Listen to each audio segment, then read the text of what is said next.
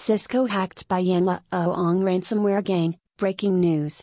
U.S. networking giant Cisco Systems has been hacked, the company confirmed on Wednesday, May 24, 2022, after Yanluowang ransomware operators claimed the attack on their leak site.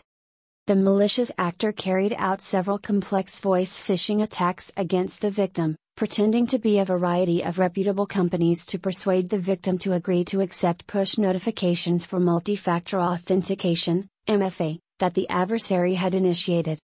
Yanluowang claims they have stolen approximately 3,100 files, a total of 2.75 gigabytes of data. The files that were stolen consist of some engineering drawings, non-disclosure agreements, and data dumps. Apart from Cisco, the Yanluowang ransomware gang has previously claimed they have breached the internal systems of Walmart. Stay tuned to Safeon Security Operations Center for more cybersecurity news.